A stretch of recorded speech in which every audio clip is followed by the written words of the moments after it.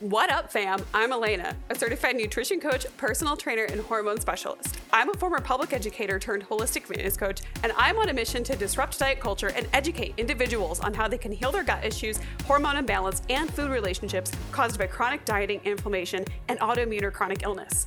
My philosophy for coaching is simple: eat more, move better, feel amazing, because life is too short to feel like shit. So let's dive in.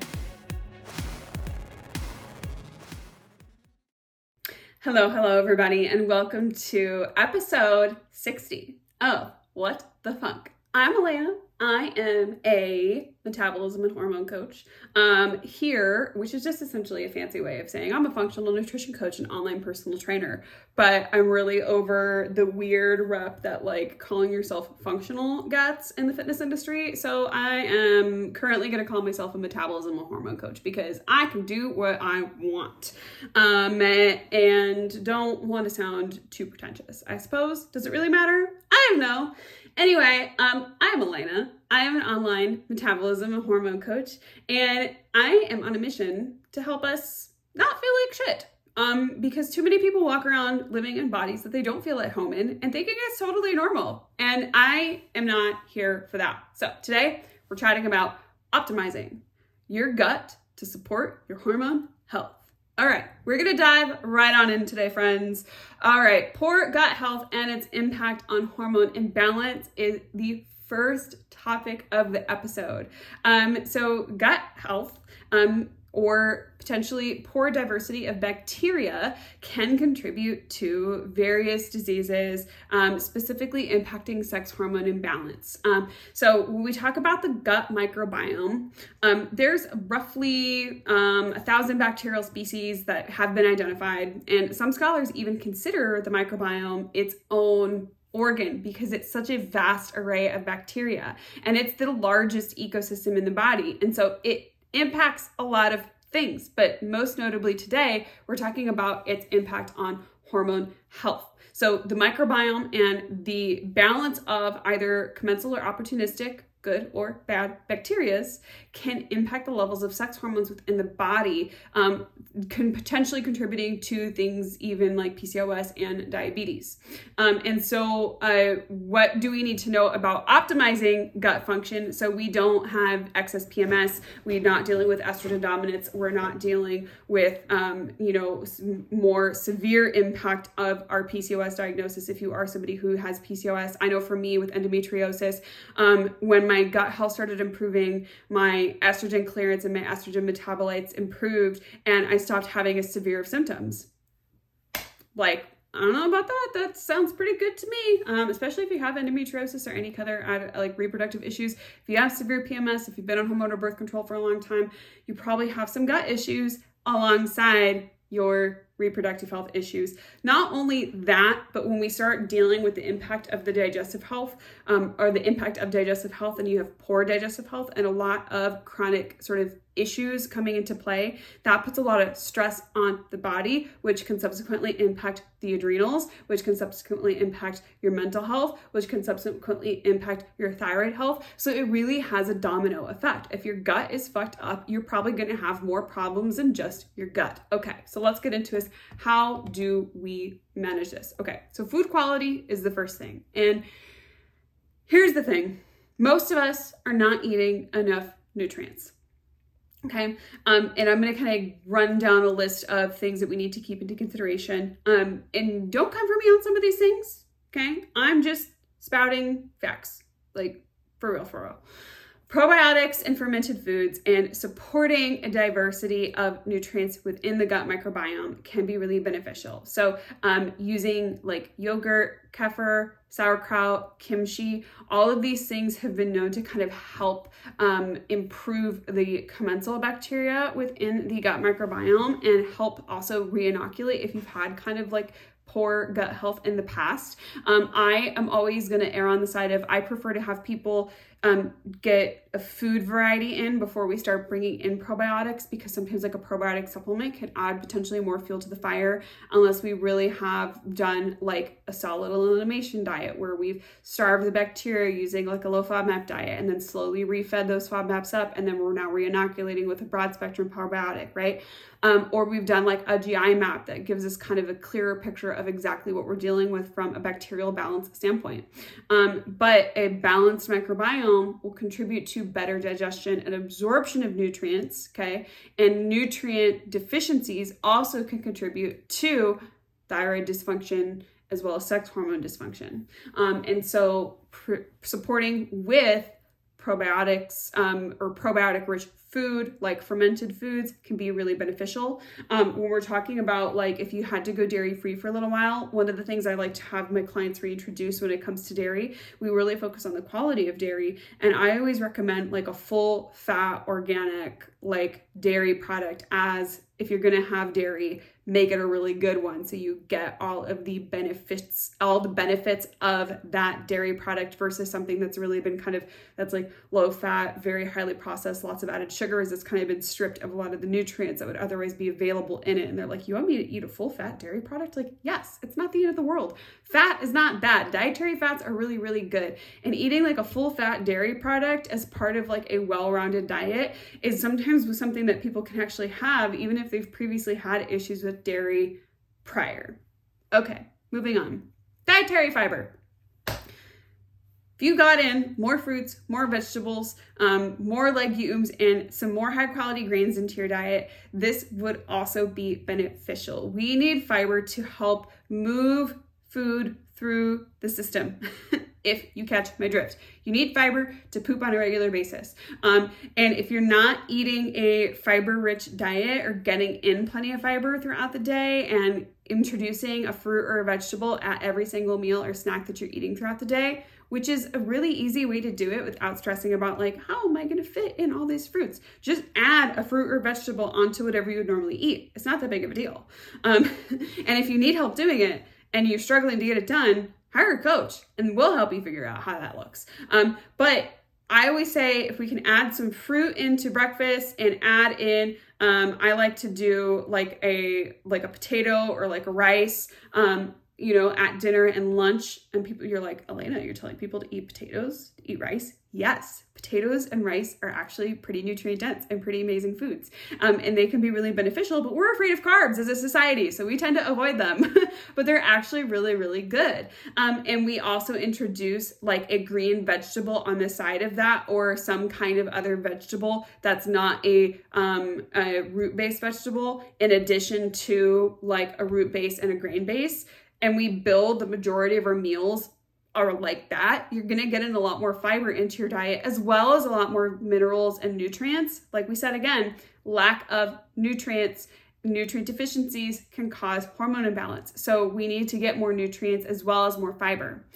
Additionally, we want to just be aware of processed foods and sugar. And no, I'm not telling you to not eat the Pop-Tart or the donut or whatever it is that you're going to eat, or the chocolate or whatever. Lord knows I always have a baked good in my house. I always have cookie dough in the freezer.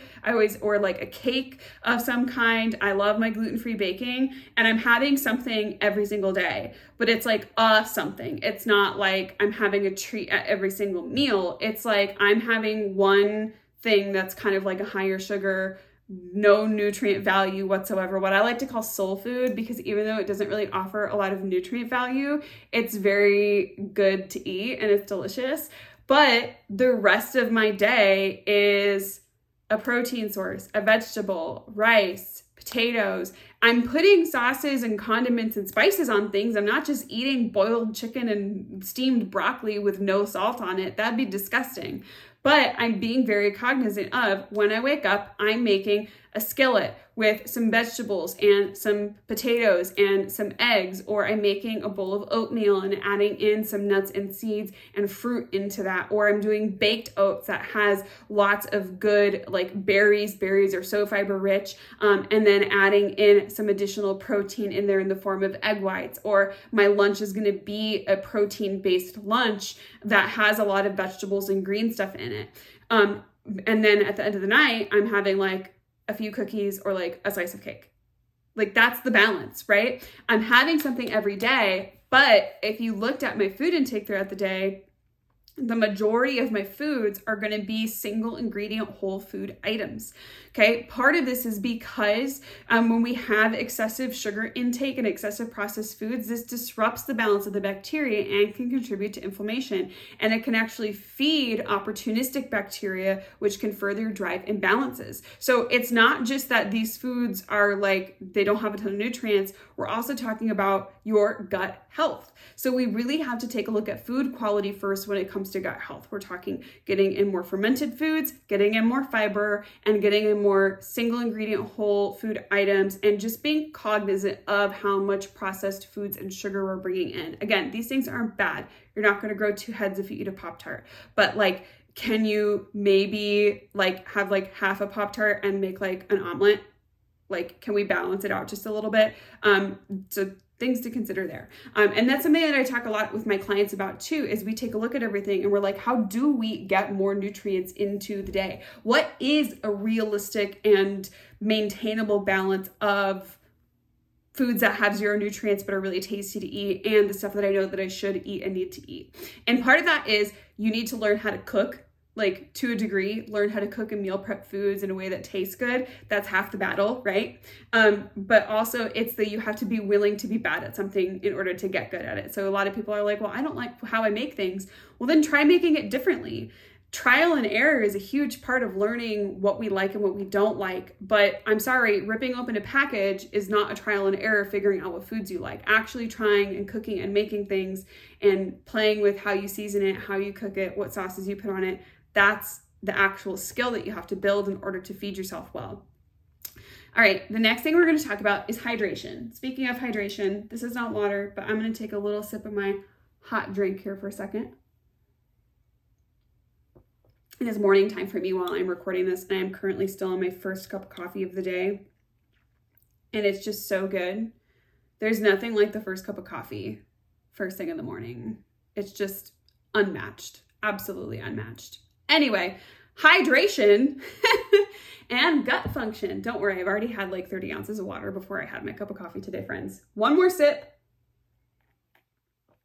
Hydration, and sometimes the sources of where your water comes from, and that's a topic for another day, can impact the microbiome array or your bacteria in your digestive system, and it can either help or hinder the variation of your bacteria within your gut. So it's essentially, if you have too low of water intake, that's going to harm the available commensal bacteria within the digestive system. Not only that, it can also have an impact on the gut lining and how healthy the gut lining is, okay? So making sure that you are hydrating properly. How much? It kind of depends on the person. Depends on your activity level, what kind of climate you live in. So like, I'm very active and I live in Arizona. I live in a very dry climate. So I'm drinking, especially in the winter time, like at least 120 ounces of water a day. So I have my one big jug that I fill up that's 50 ounces. And then I'm usually having, because I work out to some degree, and I have like a protein shake after like once a day. So that's like 74 ounces right there. Plus I'll have like a couple cups of tea. That's like another 24 ounces right there. And then, I'll maybe have like a couple of like sparkling waters. And so like, I'm very easily getting up to like 120 ounces a day, nearly a gallon a day of water.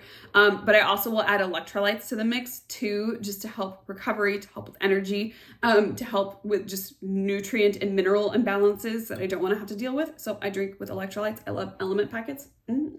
But also dealing with kind of your personal biofeedback. Like if you're drinking a ton of water and you're still thirsty or you're going to the bathroom all the time, maybe it's that we need to back off on the total amount of water and make sure that we're not having any mineral imbalances while you're consuming said water, right? And so how much water is determined by your activity level, your environment, and your personal biofeedback.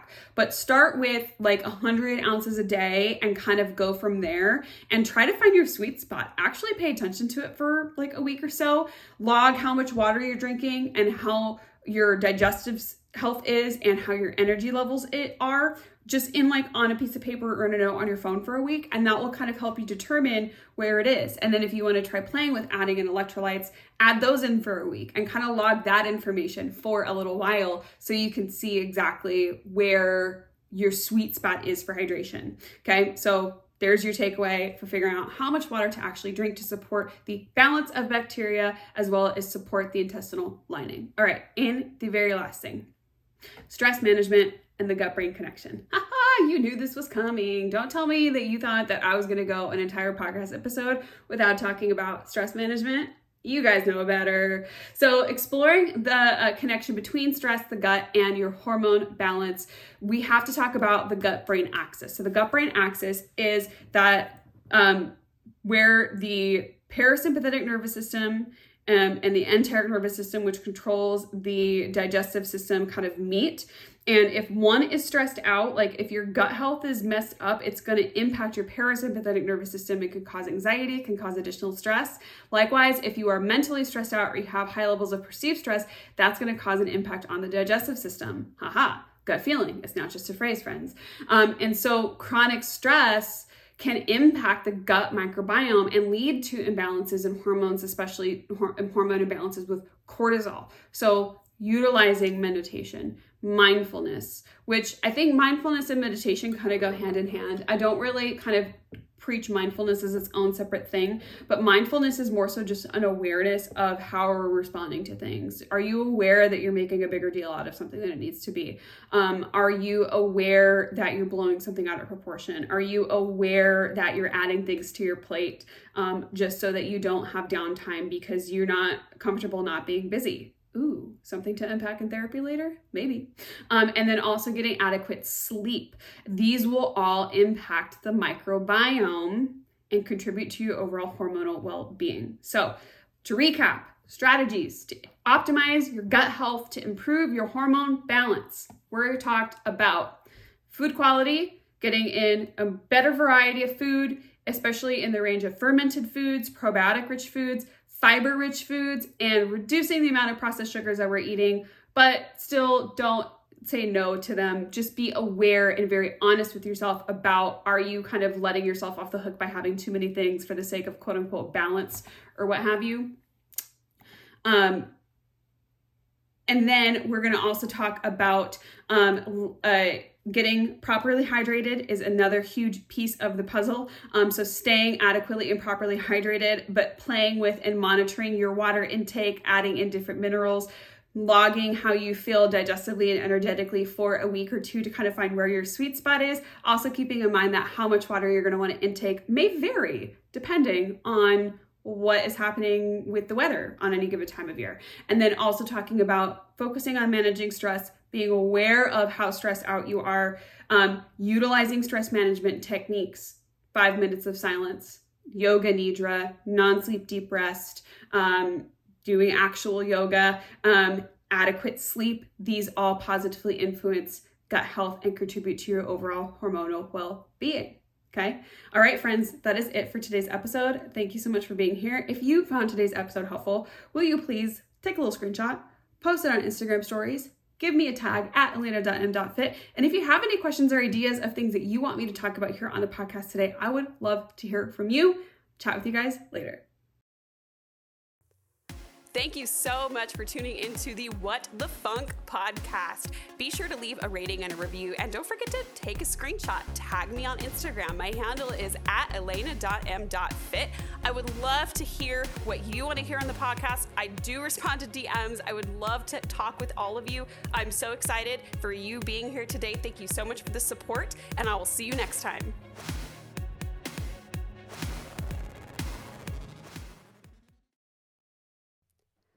Just a quick disclaimer for the information found in the What the Funk podcast. I am not a licensed medical professional, mental health professional, or registered dietitian. The advice and recommendations given out on this channel and on this podcast are not intended to diagnose or treat any kind of medical condition or mental health condition. If you do think you have a medical condition, please speak with your medical provider. Please consult your medical provider before implementing any kind of supplement regimen or exercise regimen or nutrition regimen into your lifestyle, as well as be aware that listening to this podcast does not constitute a coach-client relationship. Thank you guys so much.